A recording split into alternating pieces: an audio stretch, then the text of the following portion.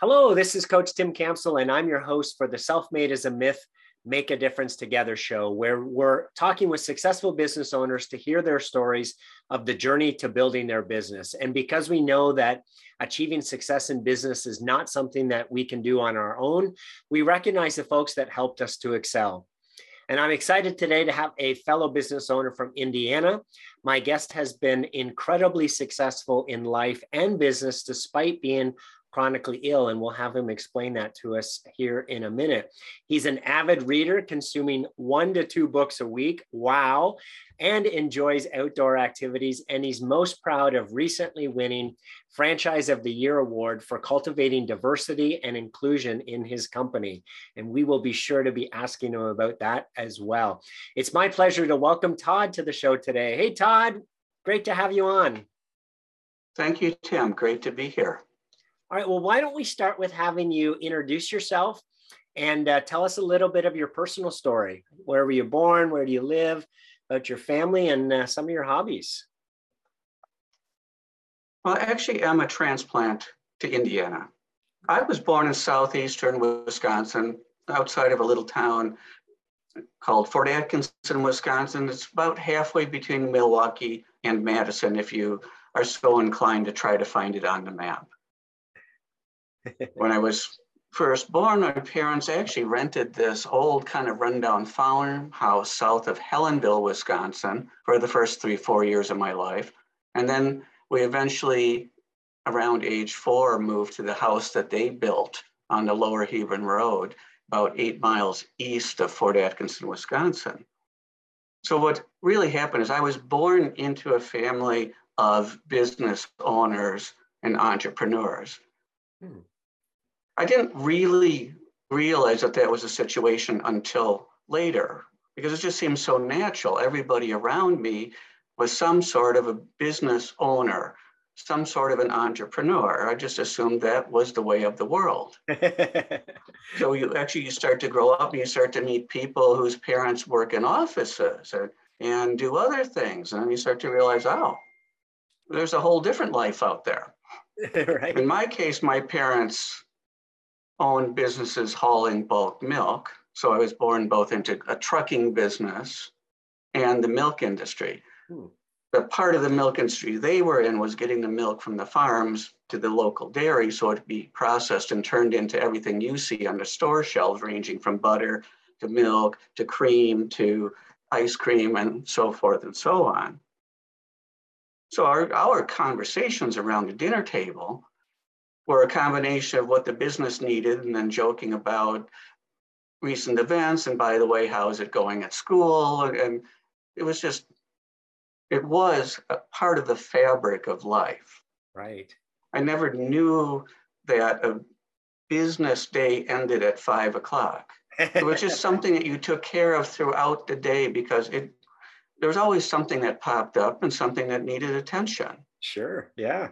But in my case, as I grew up and I realized I didn't have the stamina. I was always really fatigued. I couldn't keep up with my peers. I could never hit the ball as hard or throw it as far or run as fast as they did. I never knew why for a very, very long time. Looking back, that really was the beginning and early indications of the problems that I live with today. So I gravitated toward the sciences, specifically chemistry and physics. I bumped into 3 other friends in grade school who also were nerdy and liked the sciences. None of us quite fit in with the mainstream crowd, but it did make us the 4 Musketeers, which was pretty cool. And I'm telling you, back in those days, in the late 60s and the 70s, if you went digging around in the books and dusted them off in the back corners of the library, those books told you how to make things like rocket fuel and gunpowder, which was pretty exciting. And we put all of that stuff to the test as young budding scientists. You'll have all the fingers and all the toes. So it was really, when I went into Marquette University, I pursued physics. I had this idea it was a touch it and feel it science. I didn't realize it was pretty much a pure mathematical science, so I never stuck with it. If I had gone into engineering, I probably would have stuck with it. So after trying physics for part of the first freshman year, I became undecided with my major. Then I fell back on Spanish, which I had done throughout my high school years, and then ultimately switched to the business school and finished with a finance degree. And then that's what really launched me into what I do today. Wonderful. So, Todd, is there a funny story that your family likes to tell about you that you'd be willing to share with us today? Oh, sure. When we were young, family trips were typically camping trips. Anywhere from 3-4 days to a week. So one summer, we went up to northern Wisconsin, so McClintock County area, to a small campground up there.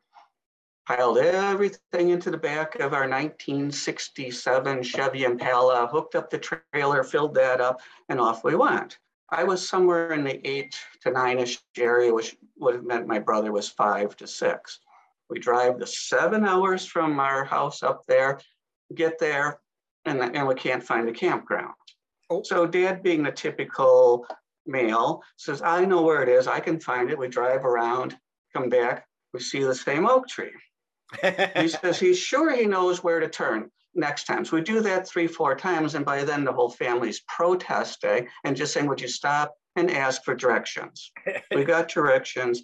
We found the campground, pull in. So Mom and Dad start unpacking and setting up everything.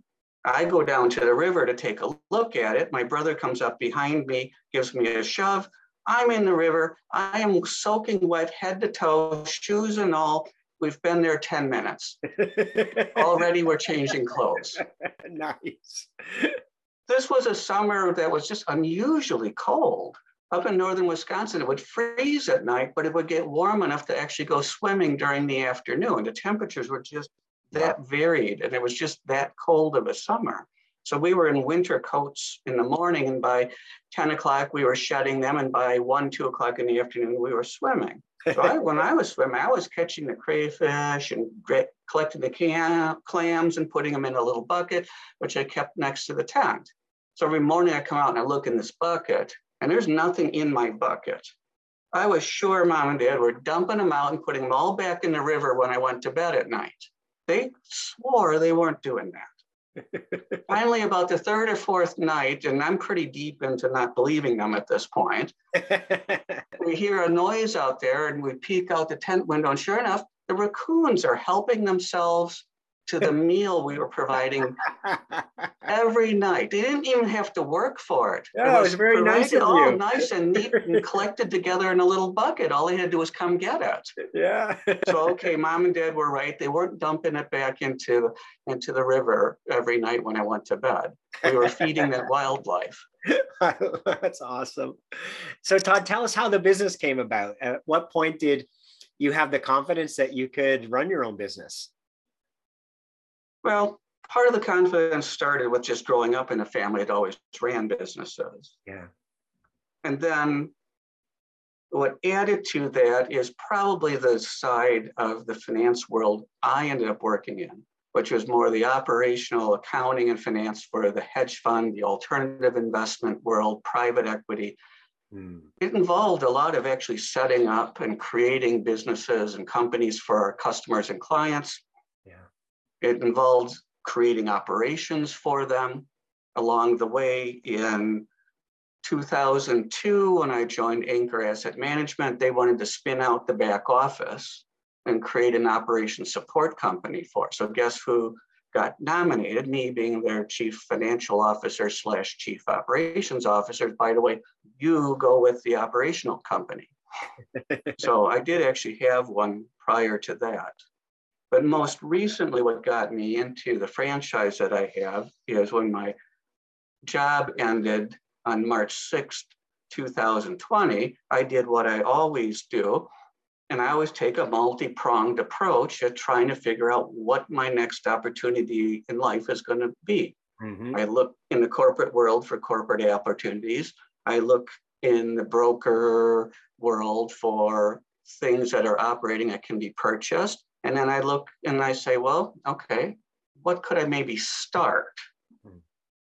It wasn't long after March 6, 2020 that I actually stumbled across this cleaning authority office in Fishers, Indiana, that was available for sale. So as the country was plunging deep into COVID, I was starting the due diligence process, trying to decide if I wanted to buy this office. We did actually move forward. The numbers, the financials were just incredibly attractive. Who wouldn't want it? But coming out of the finance world, my wife's initial reaction was, a cleaning business? You got to be kidding. Why would you want a cleaning business? But look at this. Why wouldn't you want this? Look at the information and the numbers. Yeah. So we went ahead and we did buy it. We were originally projected to close on a transaction in July, but it got delayed until September because of COVID. Everything just was bogged down, moved a little slower, but Right. It got done. Yeah, awesome. Well, tell us a little bit more about the company, Todd. It was right around 4.5, coming up on 5 years old when I purchased it. Okay. So my close date ended up finally being Monday, September 21st, 2020. The prior owner had built it up from scratch. Mm-hmm. He'd bought the territory, and then he'd actually added some zip codes to it, which gave us 14 zip codes that we operate in. For the cleaning authority, there is an older office on the northwest corner of Indianapolis, and then my office services the northeast corner of Indianapolis. They were doing about $1.8 million, $1.9 million in revenue, annual revenue at the time I bought it. Mm-hmm. They had 30 or so cleaners working there and a couple of managers. So I walked in, and that's what I inherited when they handed the keys to me. Yeah.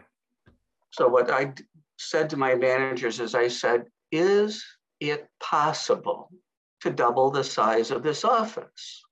And I said, let's find out. I didn't really know what was possible, but I kind of threw it out there as a goal. I didn't hang any time frames around it either. Mm-hmm. That's what we started off doing with this goal of, can we double the size of this business? Yeah. As we got into 2021 and then we hit the spring season, things started to really take off. For the cleaning business, around the Christmas, New Year's holiday, things tend to slow down slightly. A lot of people taking vacation, a lot of people traveling to see family and going, I don't need my house cleaned this week, come back next time. Yeah. And not a lot of people looking to sign up. They're thinking holidays. Right. But things really took off. In 2021, we grew 38%. Cumulatively, since I've taken over, we've grown just under 60%. That's awesome. I mean, our top line revenues now have us pegged at somewhere between $2.7 and $3 million annually. Nice. And I've grown the management team from 2 to 5. Nice. So Well, I went. I was going to say, tell us about that award you got. Well, what happened is I looked around and I realized that everybody working there was Latino, which I learned when I asked them, what's the difference between Hispanic and Latino? They all said they prefer to be called Latino. Okay. They didn't quite feel comfortable being called Hispanic. They didn't give me a clear explanation. So I said, okay, fine. Thank you. I'm happy to call you Latino. Uh-huh. And they were primarily women. The work can be done by anybody. Mm-hmm. Culturally, and when you look at the gender differences and the society roles that they give to men and women, men tend to not want to do cleaning. Sure. But they can do it just as well, and they can do a good job and make good money at it if they want to. Mm-hmm. So I looked around and there were 4 flags hanging on the wall in the conference room / break room, and a couple of them happened to be near the sink and the coffee maker and were becoming stained. And I just said, we can't do this. we are disrespecting these people's countries and their cultures. That's just unacceptable. So we took those flags down, we carefully laundered them. And then I started saying, by the way, where are all these people really from? There's a tendency for us who are Caucasian to just assume they're all Mexican, and that's wrong. They come from many different countries. Right. While they speak Spanish, they all have a slightly different vocabulary and different accent that you can start to pick up on over time. Found out we were way short on flags. So I started acquiring the flags that we needed. And we're up to people working there from 12 different countries. Oh, wow. Initially, I hung the flags on the wall up and down the main hallway while I searched for flag poles, flag bases, mounting equipment. I finally found the bases, the mounting equipment, and the finials, those little fancy tops online, but I couldn't find flag poles I wanted. I had a company on the south side of town manufacture flag poles out of aluminum stock for me. So every flag is displayed on a 7-foot pole. Oh, wow. We lined them up in the front office with the US flag, and there's now 14 flags there, plus mine, because I identify as German American. And then I went one step further and put a 7-foot flagpole and a country flag by each manager's desk. Above it, I hung a banner, and I had borrowed from what is the wording on the license plates in Quebec, which says, Je me souviens. It says, I remember. When we visited Montreal, I started asking people, why do your license plates say that? What does it mean to you? And the answer that we consistently got back from them was, I remember my culture, my heritage, my history, and my language. Oh, I love that. Yeah. So I borrowed from that, put it in Spanish, and had it worded so it translates as, we remember our culture, our heritage, our history, and our language. Yeah. One day I was talking with corporate, and I offhandedly made the comment, yeah, our front entranceway looks like the United Nations. And the person stopped and said, oh, you've got to send me photographs. So I went and took a bunch of photographs of our entranceway and all the flags, sent them to corporate, and they said, well, tell us a little bit about it. So I briefly told them about him. I told them about my managers. Erica, who's my general manager, is actually a DACA child and caught up in that mess. She has to fill out reams of paperwork every 2 years to stay in this country and legally work, because our government can't figure out what to do with these people. Miriam and her family officially received asylum because they're from Venezuela, and they literally walked away from everything they owned to come here. Wow. A year ago in February, threw a big party for her. Didn't tell her I was doing it, had a gigantic 8-foot banner printed up with a birthday cake and cake and everything on it, and candles, and congratulations to the family, and bought cakes and just put them in the break room for when everyone came back. So it was, Miriam walks by, the break room has windows, you can see from the hallway, and I had the lights turned off, so she's kind of looking, and I'm looking, and then she stops and looks again, and everything's there to congratulate her when the cleaners came back. So that night, she sent me a picture of that banner posted above their sofa at home with the whole family sitting on the sofa. That's cool. But what I didn't know was that corporate took it one step further and nominated me with the International Franchise Association to receive this award. And I had been selected. This is an organization that's global.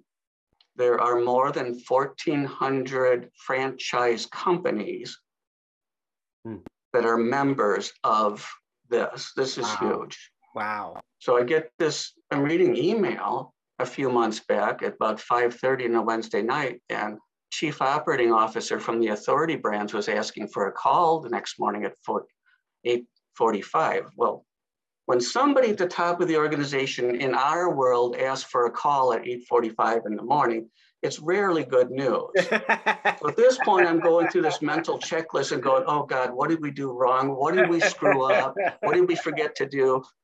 I couldn't come up with anything. Yeah. So then my mind switches to the other checklist, like, okay, what happened that we did wrong? What did we break? What did we forget to do that my managers didn't tell me? Right. So I'm going down that checklist. I had nothing. I came up with nothing. Thank God I didn't look at the call invitation and notice that there were actually 4 senior people from corporate on the call, or I would have panicked and hyperventilated all night long. I only looked at it minutes before to figure out what the login information was. So I had about 5 minutes to hyperventilate.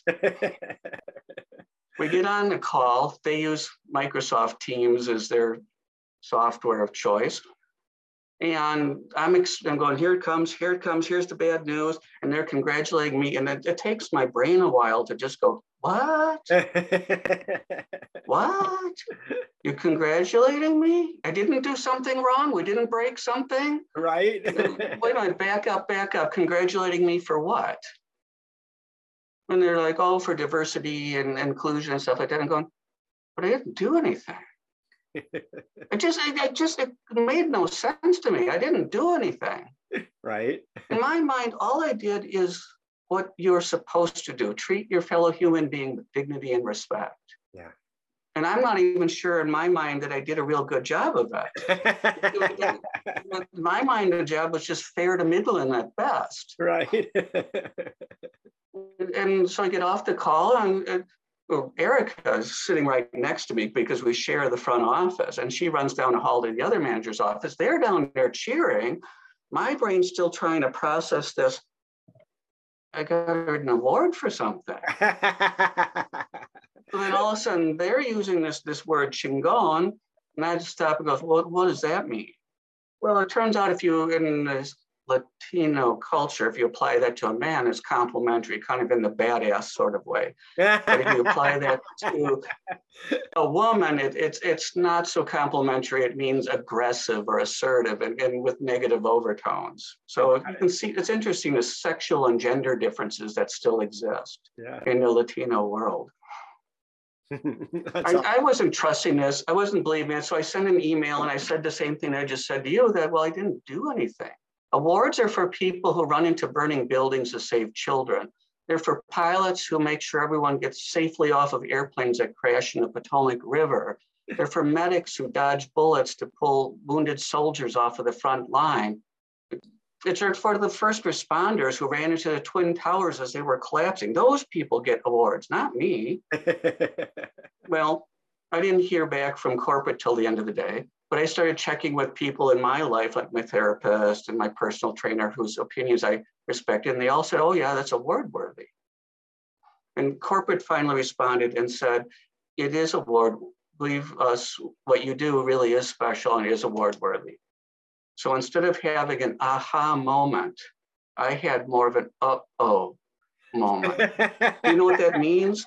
If just doing what you're supposed to do and treating people with dignity and respect is worth an award, that has to mean that we, as a world, as a society, we don't do enough of that. Right. Yes. Yes. Yes. And it's kind of bittersweet. And I'm happy to be acknowledged, but I'm saddened that we as a society don't do a better job of treating our neighbors well. Yeah.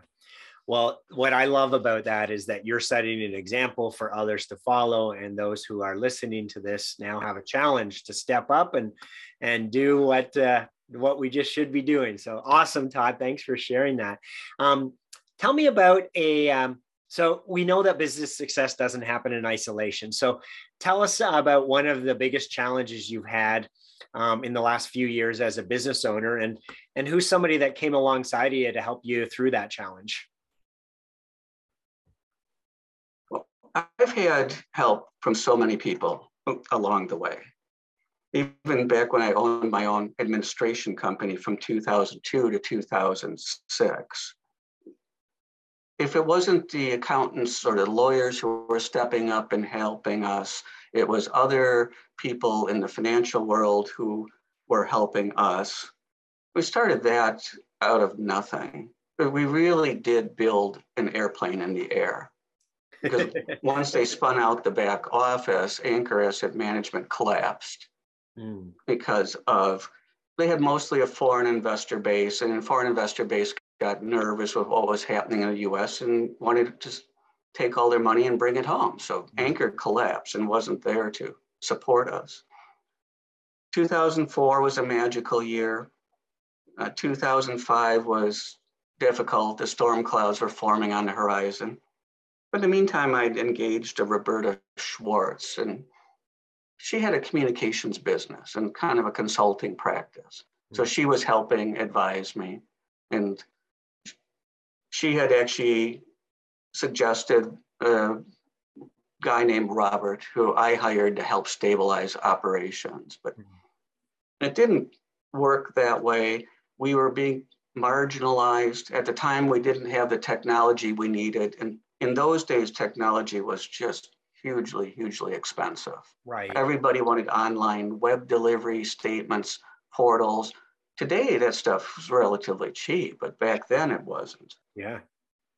My partner, John, ended up pushing me out in April of 2006 out of my own company. But when I sat down and calmed down and calmer head prevailed, I said, you know, the handwriting's already on the wall. The company's already failing because we can't keep up with what the competition can deliver. It has nothing to do with the quality of our work or our delivery or anything. It's just we couldn't run fast enough to keep up with the competition. Right. And then Roberta really did help me pick up the pieces in my life and move forward. Then most recently, again, when I was between opportunities, I encountered other business coaches. I encountered just people who are willing to share their time and talk with me daily, kind of guide me as I got into and finally decided to purchase the Cleaning Authority office. Yeah. From about March through third week of September, I really was lost. I didn't really know what life looked like or where it was going. And I was not accustomed to sitting on my hands. Yeah. Especially being locked down, COVID, you can't go anywhere, can't talk to anybody. If you do, it's just for the barest of essentials. Put the mask on, run in, buy what you need, run out, go home. Yeah. Because everybody was afraid of COVID and the government was making us sit home. Yeah. So that was just such a difficult time. But if it weren't for a few of the local business consultants who are willing to literally donate their time. And in one case, I engaged a consultant for about $400 a month, which was supposed to buy me around 3 to 4 hours of his time every month. But when I was hitting a real low point, he offered to talk to me for 15, 20 minutes every single day. So at about 4:30 every day, we'd get on the call and he'd do what he could to boost my spirits and keep me moving forward. Yeah. Once I identified this opportunity, I had something to sink my teeth into, and I could see a future opening up. Yeah. So that's been true throughout my life, that when a door closed, there was always a window of opportunity somewhere that opened up for me. That's great. There was always somebody who was guiding me to that window and helping. Yeah. Fantastic. So Todd, as you think about all the different learnings you've had over the years as a business owner, what's your biggest learning that would help other people by you sharing that with us?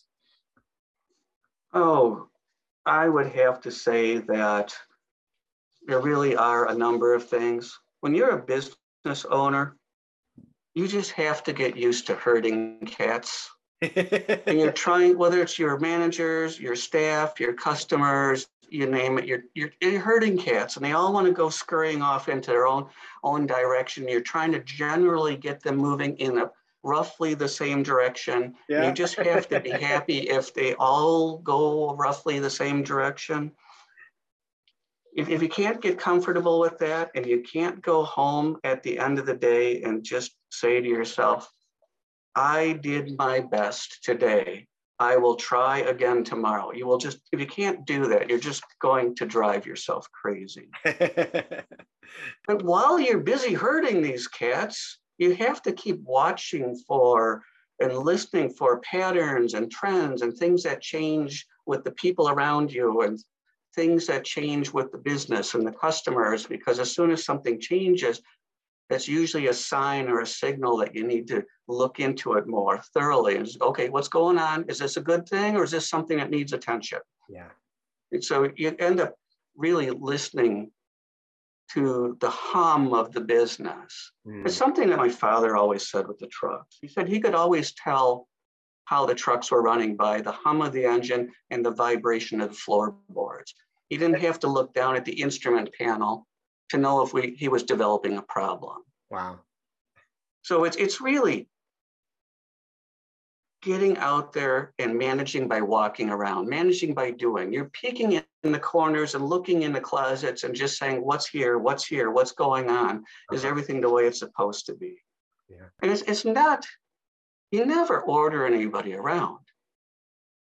Yeah. That's what people don't get about management. You're not ordering anybody around.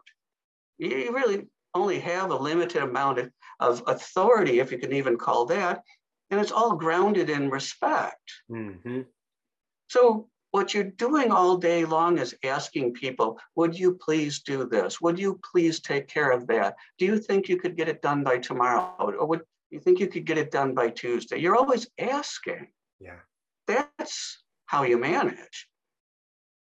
If you're going to start pulling rank and ordering people around, you're going to find out they stop liking you, they stop respecting you, your turnover goes up, your business stops growing, and it's all because of your behavior. And then the more diverse your workforce, the more aware you have to be of the cultural differences. Right. And you have to be ever so careful to try not to offend anybody and to always phrase things in very polite terms. Yeah. I mean, even when you're correcting somebody, you're still being polite. It's just more of a, I ask you, please don't do that, or please don't do it that way. Mm-hmm. Would you please change how you do it next time? Yeah. That's what it really comes down to. I love that perspective of treating them as, you mentioned this earlier too, right? Just treating people like people and being respectful and polite and, getting the best out of others by treating them the way that you'd want to be treated yourself. You have to, because at the end of the day, you don't know everything there is to know. You can't possibly know everything there is to know. There's just too much information out there. There's not enough hours in the day to sit there and learn it all. You have to rely on other people to be experts at what they do. Yeah. So speaking of learning, you read 1 or 2 books a week. One of my favorite authors, Jim Rohn, says we'll become the average of the 5 people we spend the most time with. So spending that much time reading, you must have a lot of thoughts and on this topic. So when you think about that quote from Jim, is that something that's exciting, something that makes you nervous? How do you think about that from a business standpoint? I'd say a little of both. My life's in a fairly big transition at the moment. Not only did we move down here in August of 2018, or I worked really incredibly long hours until my position ended in March. And then we went through the COVID lockdowns. So I'm still very much learning the area. I'm meeting the people. So and my wife passed on July 18th of last year. So now I'm learning what it is like to be a widower, a single father at this point, to run businesses. And I've had to let go of some relationships that weren't healthy relationships. Mm-hmm. I've discussed it with my therapist, who's confirmed that her words where those are appropriate boundaries. So, but at the same time, I've replacing them with the relationships I developed with my managers that have become like family, relationships with the other owners of the cleaning authority offices, of which there's more than 230 across the nation. I have relationships with my property managers and each of the cities where I do real estate. I've been developing relationships in my new church and working to find people in new social groups, trying to build an array so that it's a well-rounded collection of people in my life. And that's not just lopsided with business and then I don't know anybody socially, or it's all friends, but I don't know anybody at work. Yeah, I love that. That's a great perspective, great approach. And I appreciate too that you talking about your therapist, because I think, we all can benefit from having somebody to talk to, right? And help us sort through all the, the different conflicting thoughts that are in our head, and right. And be able to make some sense of it all and make good decisions. So congratulations. I just love how you're investing in yourself, Todd. Well, and she's part of the team that helps me do what I do, just like the doctors who keep me healthy enough so I can function. Yeah, absolutely. These are the team that are wrapped around me every day in my life and make it possible for me to do what I do. Yeah, love it. And it's like my managers, I tell them every day, they really are the ones that make the magic happen at that office every day. Yeah. My job as an owner, I go in and it's my job to ask never-ending annoying questions. Right. Yeah. I mean, sometimes I think they go, oh, here's Todd again. Yeah. Head down, I'm busy. go bother her. Yeah. So Todd, you've been blessed with some incredible people in your life who have helped you on your journey. If they were all on the show today, what would you want to say to them? Thank you. Thank you for being there. Right. And that's what I said to them April 26th last year. Unfortunately, when I inherited the business, I also inherited a general manager who I later found out was stealing from me and falsifying the records. Oh. I did get help from corporate to pull all the system logs and the system files to confirm that before I took action. So I terminated him Monday morning, April 26th. I had warned Miriam and Erica what was going to happen ahead of time and confirmed with them that they would be able to step in and fill the void. Yeah. After I saw him out the door and collected his keys and everything, I went back to the conference room, and the looks on their faces were just like shock, as if a bomb had gone off in the room. So then I handed them the new paperwork and I said, I'm promoting you and I'm raising your pay $20,000 a year each. And I'm putting you on a territory growth plan that as you grow the business, you know what your raises will be. Wow. And I said, by the way, I need your help.